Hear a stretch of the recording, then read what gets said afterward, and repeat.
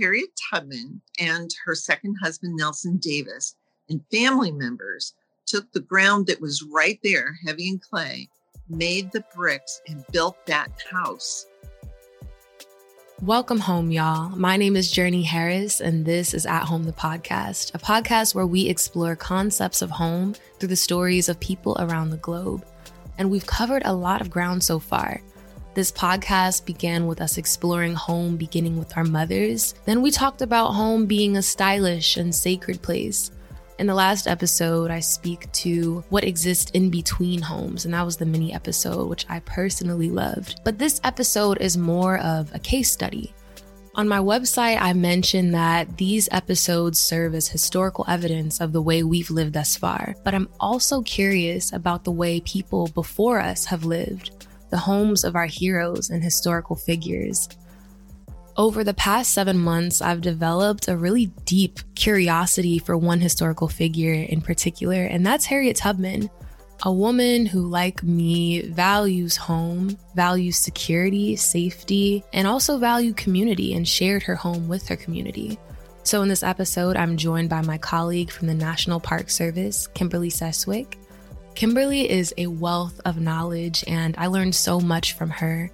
I appreciate her for sharing Harriet Tubman's story with honesty and clarity because not everybody does that. Anyways, let's get into it. My name is Kimberly Seswick, and I work for the National Park Service at Harriet Tubman National Historical Park in Auburn, New York. And there I am the Senior Interpretive Specialist, which just means that I'm working on the ground setting up this new park. So you and I met this summer, and it's really funny looking back that we haven't actually met in person because this infamous summer of 2020 has not allowed for that kind of interaction. But I had an internship and had the honor of working with the Park Service and working alongside you. And one thing that is so interesting is that even though we didn't meet in person, I feel I still connected with you. And that was like the theme of the summer for me, that you can still connect with people and places that you have never physically been present in. And I learned so much about Harriet Tubman, and I learned so much about Auburn, New York, which was a city that I didn't even know existed until I had this internship. And part of me felt extremely connected to Harriet Tubman the more that I got a chance to learn about her. And so I really wanted to talk with you today about her story and her whole story. It's I guess a bit tricky having these kinds of conversations because Harriet Tubman is not here to speak for herself. You know, this is what we have to do. We have to connect with and communicate with the things that people leave behind, whether that is offspring, whether that is like artifacts that they leave behind, or whether that is land or a home. And Harriet Tubman, she left a home behind. And on this show, we talk about home, not as the physical dwelling necessarily, but the place where people find comfort, provide comfort, and all of that.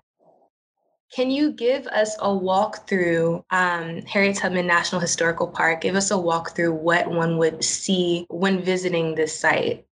Excellent question. Harriet Tubman, when we think of her born enslaved, we think of the work she did during the Civil War, and then we kind of forget about her. And what happened was that she settled in Auburn, New York, and that land, her 7-acre farm that she owned, is now being preserved by the African Methodist Episcopal Zion Church, which is our legislative partner, the legislative partner for the National Park Service. So when people come to the site, they can go to the visitor center that's there, which has information about her entire life. And it's really surprising how much more she did in her life that's not in our mainstream thought. And she continued after the Civil War for 50 years working to better her community and just our society as a whole. So from Auburn, she will fight for suffrage. She will fight for temperance. She raises money to send to the Freedmen's Bureau down south to start schools for Black children. She takes care of those within her community, and she starts the Tubman Home for Aged and Infirm Negroes. And that was her idea of taking care of those that could not care for themselves. So she wasn't 100% able to get it up and running because of financial issues. So she partnered with the African Methodist Episcopal Zion Church and gave them the property adjacent to her property that she had purchased later in life. And they are the ones, with Harriet's help, started that first, maybe one of the first nursing homes in the United States.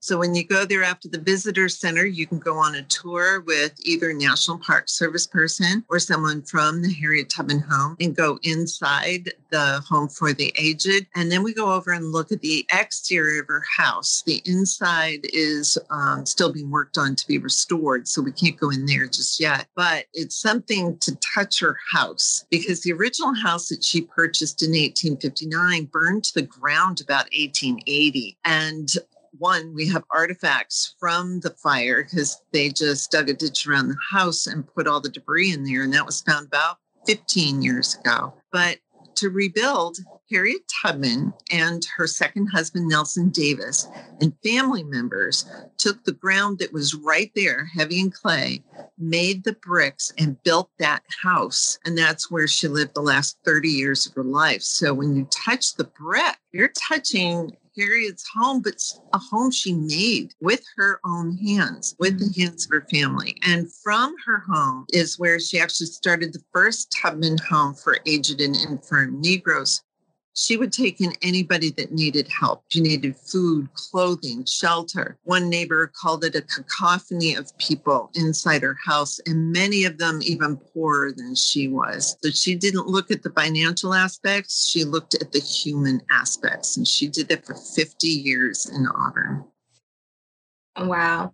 And I'm blown away at the fact that she served others for such a long time, especially she passed when she was 93 years old, right? About that. She always padded her years a little bit. She wanted to be better once. So she was around the 91-year-old. And of course, born enslaved, we don't have birth certificates. There's just a note in the ledger of her owner who says that he had paid $2 for a midwife for Harriet's mother. And historians believe that that was for Harriet. Okay. So how did Harriet Tubman end up in Auburn in the first place? That is the coolest question. This is almost like that 7 Degrees to Kevin Bacon thing that went around not too long ago. So Harriet Tubman, born enslaved, she's raised in the Chesapeake region of Maryland, and all of her family is there. What was rather unusual for Harriet Tubman's family is that even though some members, she had 3 sisters, sold south to the cotton plantations, but her parents were part of her nuclear family as well as her brothers. So this formed home for her, especially being close to her parents, yet they didn't owned by someone else. They live in property that doesn't belong to them, and their very lives are dictated by this person. But we see her mentioning quite a few times that she wanted to always, when she was leased out to other farms, that she always wanted to get back to her mother. And then about 1849, so she's in her mid to upper 20s, she hears through the grapevine that she's going to be sold because her owner had passed away and left his family deep in debt. So the biggest asset the widow had were the slaves on the farm. So Harriet heard that she was going to be sold along with 2 of her brothers. So the 3 of them run and head north. But one of the brothers, who we believe was a new father, he couldn't make the break, because when you run in that kind of a situation, you have to come to terms in your mind that you may never see your family again. And he could not do that. And so the 3 returned, and then Harriet left on her own a couple of weeks later. And she moved through parts of the Underground Railroad. We understand she did have help on that first trip, and she gets all the way to Philadelphia. And then for her in Philadelphia, this is freedom, though she is not free, but to her, this feels like it. And she starts to miss her family. And so this is when she starts working with William Still, who many call the father of the Underground Railroad. And he organized a lot of the trips down south and helped those seeking freedom to get up north. And so William Still and the work that Harriet's doing with him, Harriet will make over the course of 10 years, 13 trips back down to Maryland to bring her family north. But through William Still, Harriet is going to meet a woman by the name of Lucretia Mott. Now, Lucretia is a very famous abolitionist as well as a very famous suffragist. She's one of the 5 women in 1848 that hold the first women's rights convention in Seneca Falls. And so through Lucretia Mott, Harriet is going to meet Lucretia Mott's sister, Martha Coffin Wright. And Martha Coffin Wright lives in Auburn, and her home is a site on the Underground Railroad. And through Martha Coffin Wright, Harriet Tubman will meet William Seward. Now, William Seward was the governor from the state of New York, and then he's going to be a senator from the state of New York to the U.S. Congress. And then he becomes Secretary of State to Abraham Lincoln. And so you can see this connection as it goes through how Harriet Tubman is meeting all these people. Turns out that William Seward's wife is part of the Underground Railroad. She opens her house as a station, and many freedom seekers hiding there remembered it very fondly for its warmth and for the nourishment and care they received there. So this is how Harriet gets to Auburn. And then William Seward's wife, Frances, inherited a 7-acre farm on the outskirts of Auburn in the town of Fleming, New York. And that farm is what is sold to Harriet Tubman from the Sewards in 1859. And I really do hate dates, but this is too cool because the Civil War starts in 1861. And the Fugitive Slave Act of 1850 made this treasonous for any sale to a fugitive slave of property. And yet, because William Seward is so high in the federal government, no one seemed to want to prosecute him for this. He should have been thrown in jail and fined money. But that sale goes through, and Harriet Tubman is a landowner of a farm in New York 2 years prior to the war.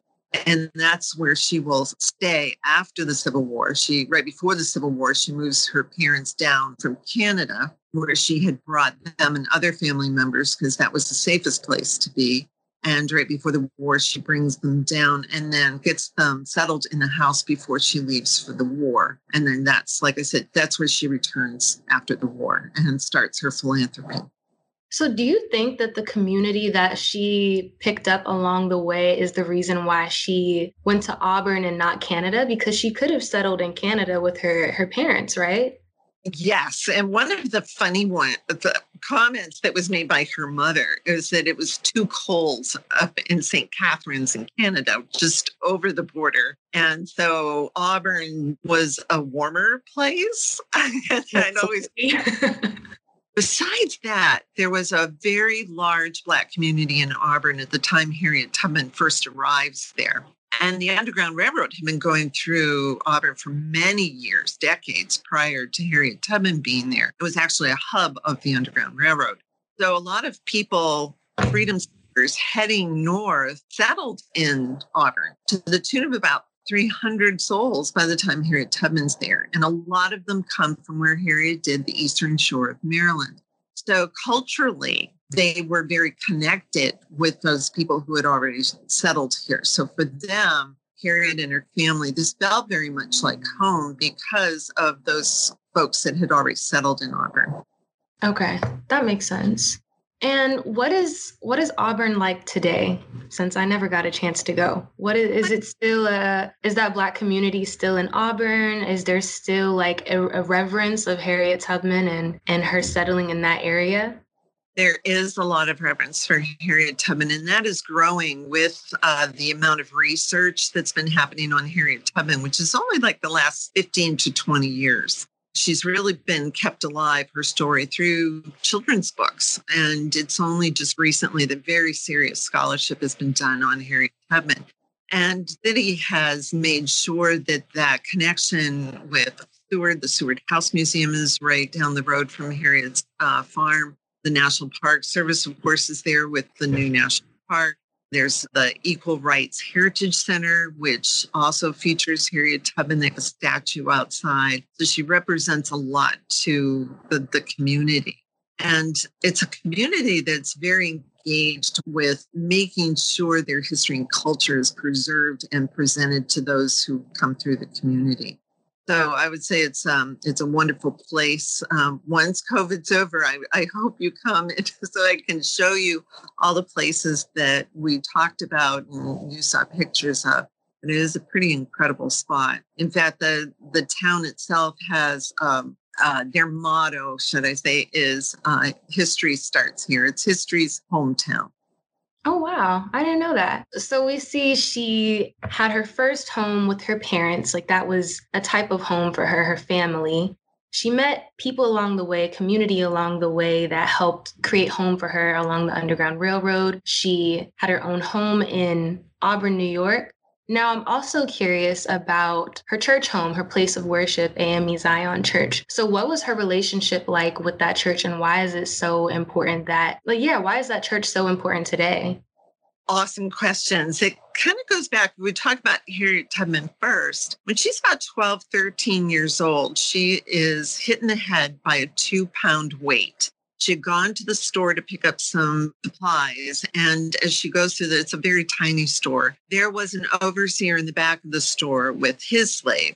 And so his slave breaks free and runs out the door. And the overseer yelled at Harriet to stop that slave, but she didn't. And she picked up he picked up the 2-pound weight, the overseer, and threw it at his slave, trying to stop him, and missed his slave and hit Harriet in the head. And it crushes in her skull. And from that time on, we believe she's suffering from temporal lobe epilepsy. So she'll have instances of just falling asleep, and she could be sitting there 1 second and the next minute sound asleep and be asleep for upwards of an hour.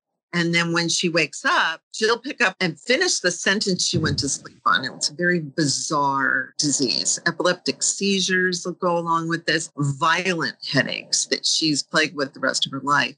But the one thing, even today, people who suffer from temporal lobe epilepsy say they don't want to be cured, because the other side effect is when they fall asleep, they have very vivid visions and dreams.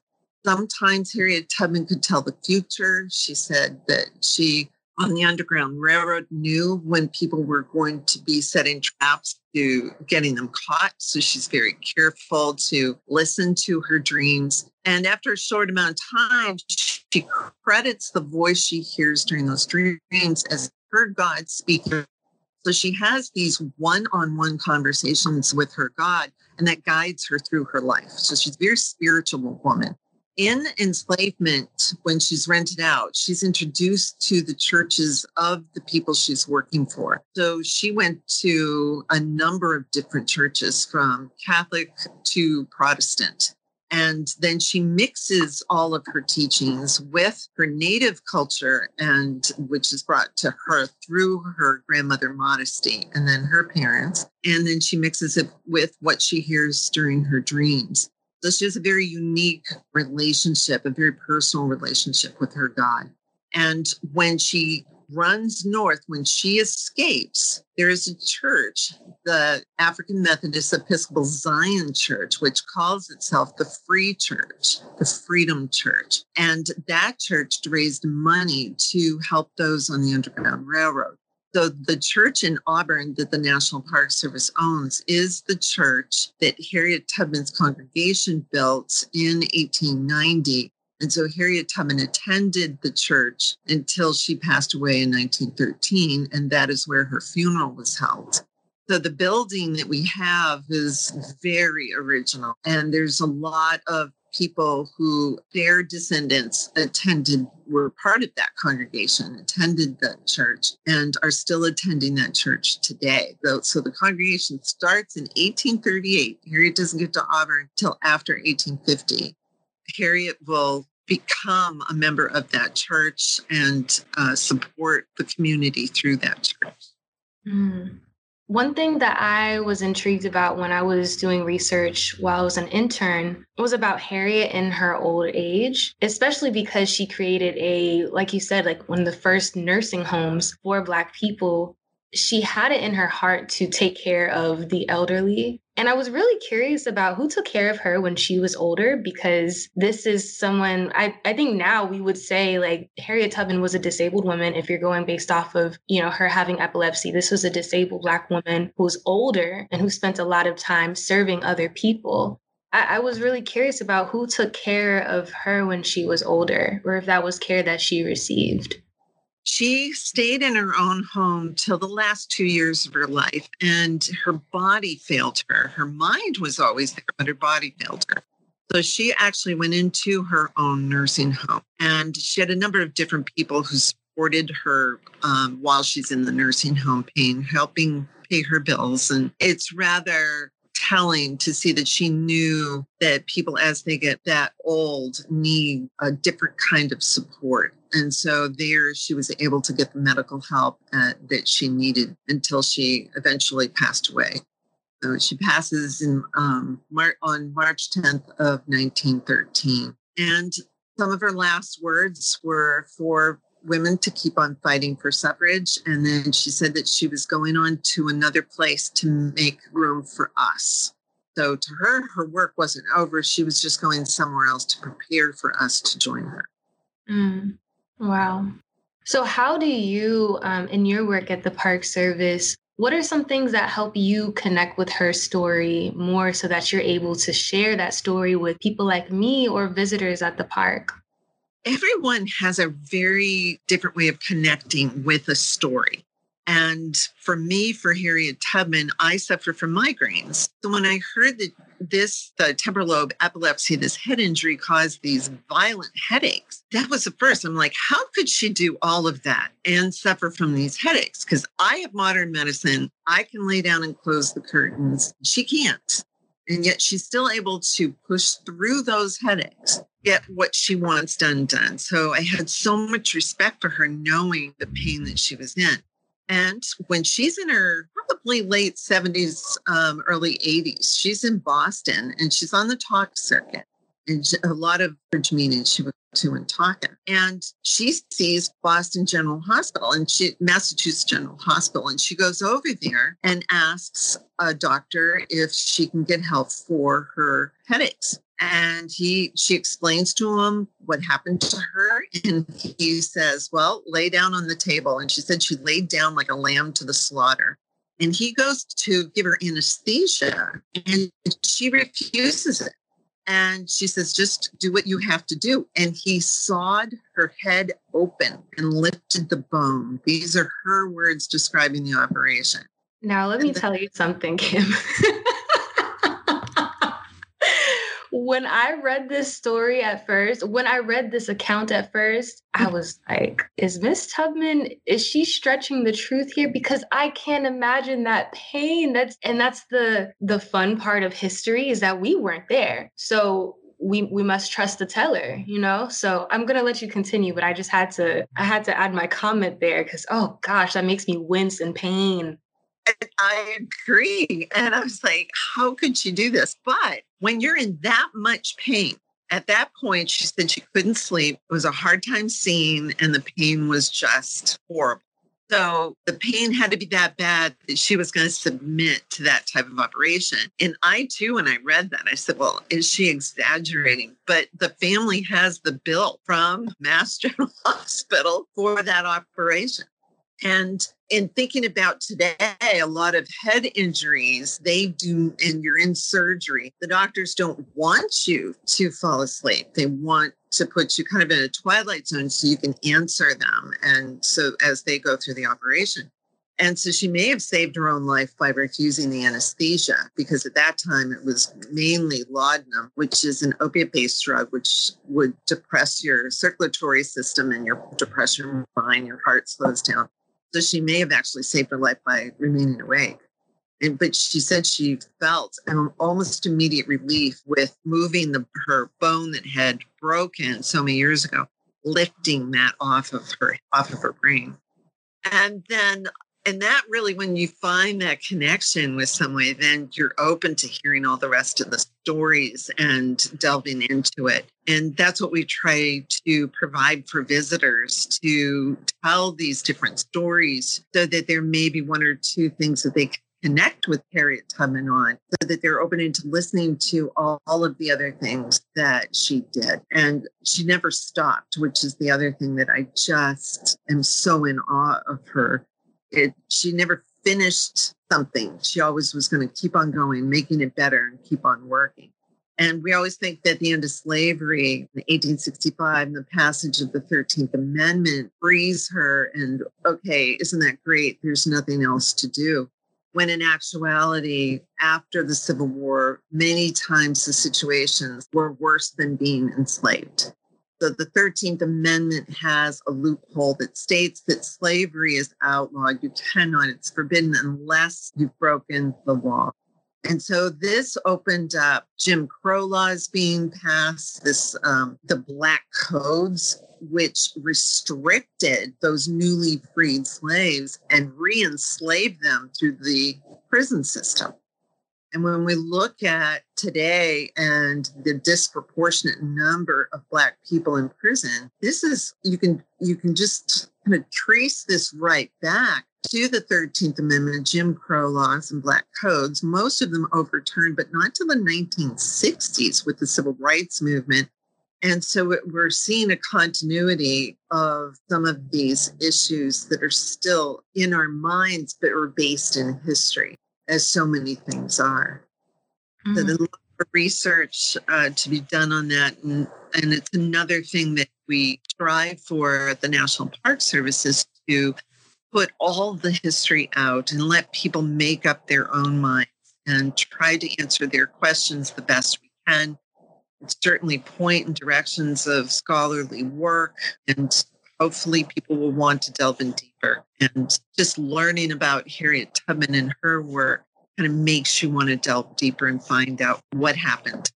Yeah, you all do a really excellent job of presenting the truth and inspiring curiosity, because what I took from Harriet Tubman, her legacy, the one way I could connect with her was us both being Black women. But outside of that, I was really inspired that she had land that she owned, because that's something that's important to me. And that's something that's especially relevant to me now when I'm in DC and, gentrification is a big topic. So having ownership of your home is like, it's power, like it's wealth to a certain degree. And so I was very inspired in that way. And I really do appreciate you guys' work at the Park Service for presenting the information like that, because through my research, when I was an intern, I learned that there is a lot of misinformation about Harriet Tubman, and that really skews and takes away from her being, her personality, the homes that she had, the home that she created for other people.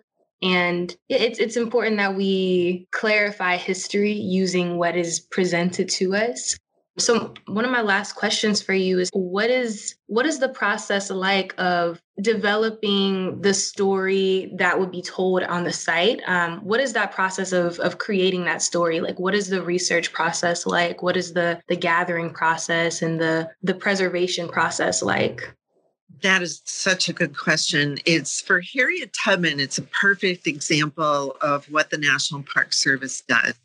So we're going to work with the top scholars. And right now, the top scholar is Kate Clifford Larson, who wrote the book on Harriet Tubman, Bound for the Promised Land. So she did the legwork and the searching to get the information in that book. So we really rely on Kate Clifford Larson to answer our questions. We get her as a lecturer. We have her on meetings, interpretive meetings. So we ask her questions and get her feedback. She's so accessible and very kind. And I was pleasantly surprised to know that. And then there's Dr. Douglas Armstrong, who works at Syracuse University, and he is the one who is in charge of the archaeology that was done at Harriet Tubman's home site. So as again, I said 1880, her house burns to the ground, and the trench they only found about 15 years ago. And there's over 60,000 artifacts. And through that, we get a good look at Harriet Tubman's life. We're finding a lot of medicine bottles, and we know that she was taking care of the ill. So the amount of medicine bottles versus what you would find at another site is we'll compare and contrast that. We look at other things that we found stemware and some fancier glasses. And we know she fought for temperance. Maybe these were gifts from one of her wealthy friends. We don't know. We do know Lucretia Mott, who visited Harriet's house one time, decided that Harriet should have her downstairs wallpapered. And so Lucretia Mott paid for that. She wrote her sister, Martha, when like a year later, she visited Harriet's home and a lot of the wallpaper was dirty and some parts had peeled. And it was because Harriet had so many people in her house and so many children. She actually would take children out of the children's home in Auburn and raise them under her roof. They needed family, needed home, and not to be raised in an institution. And so Lucretia writes Martha, and she's very upset at first, talking about the condition of the wallpaper, but then says, you can see she paused for a second to think, obviously wallpaper was not what Harriet Tubman needed to do her life's work. So even after all those years of knowing each other, there was still a gap between knowing what each other's life was like. And so these artifacts, what we find, gives us a window into Harriet Tubman's world. And behind the baseboard was found a brass plate, which turned out to be the printing plate for Harriet Tubman's calling cards. So it tells us that she actually would call on people to the point where she had her own calling card. And we have the plate found. It must have been on a bureau or a table up next to the wall, and something got pushed it off the back edge and it slipped right down behind that baseboard. So between research, archaeology, we meet with people in the community. We hold a lot of public meetings. We get a lot of input from everyone to see what are the stories that are going to interest people, how much research still needs to be done, what areas. We work with colleges and universities, and you yourself, your input that you gave us during your internship really helped, because we also need all different age groups and all different people in our community to give us the guidance of what they want seen for interpretation and what information they would like to know. And so it's a never-ending work because research never ends. Mm-hmm. Unfortunate, Harriet Tubman was illiterate, so we don't have her exact words, but Sarah Bradford at the time, trying to probably help Harriet Tubman financially, wrote her biography. Then, some years later, she decided to write another biography. And it's actually Sarah Bradford's exaggerations of Harriet Tubman's words that have gone into our history books. But it's very telling as well how she exaggerated, where she exaggerated, and look at the times. You're getting into more romantic time at the later 1800s. So novels with more exaggerated facts is going to sell more. And so instead of a historical piece, it's more of a novel. We can't take it we can't blame Sarah Bradford. She's trying to sell books. She's trying to give the proceeds to Harriet Tubman so she can continue her work. So Sarah Bradford, I think, is my own personal opinion, trying to exaggerate the truth to help Harriet to sell more. She's not a historian. Got you. So how can people connect with your work at Harriet Tubman National Historical Park? How can people visit, whether that's virtually or one day in person? We hope one day very soon in person. My recommendation is to go to the National Park website for Harriet Tubman National Historical Park, and that is www.nps.gov/HART.